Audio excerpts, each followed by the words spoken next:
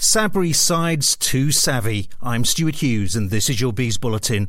Brentford's packed week of games ended on a flat note. A win, followed by a draw, and then defeat against Nottingham Forest.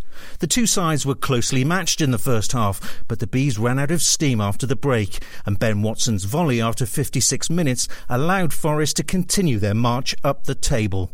11 games into the season, Mick Cabell says the Bees have singularly failed to turn up the heat. Brentford season continues just to simmer on gas mark 1. Unless we're having a hot day, we're not mopping up the points. You end a week that was Barnsley away, Bristol City at home and Nottingham Forest away, and you end up with a tally of 4 out of 9 points, and that kind of is our season. It's not bottom of the table stuff, but it's not going to threaten the top 6. Thomas Frank and every Brentford fan knows where the areas for improvement lie.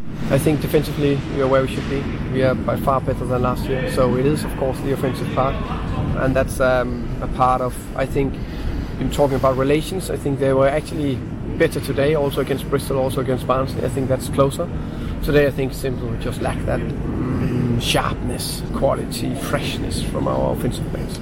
But David Raya denied the boys were flagging after 3 games in 6 days. No, I don't think so. I think we were ready to fight, we were ready to do a good game like we showed the first half, but we switched off for 5 seconds, we conceded a goal and then the ball wasn't back on the net, so we had enough time to come back to the game, but the ball didn't go in, we didn't create enough chances. There's much to ponder over the international break before the Bees return to Griffin Park to face Millwall on October the 19th.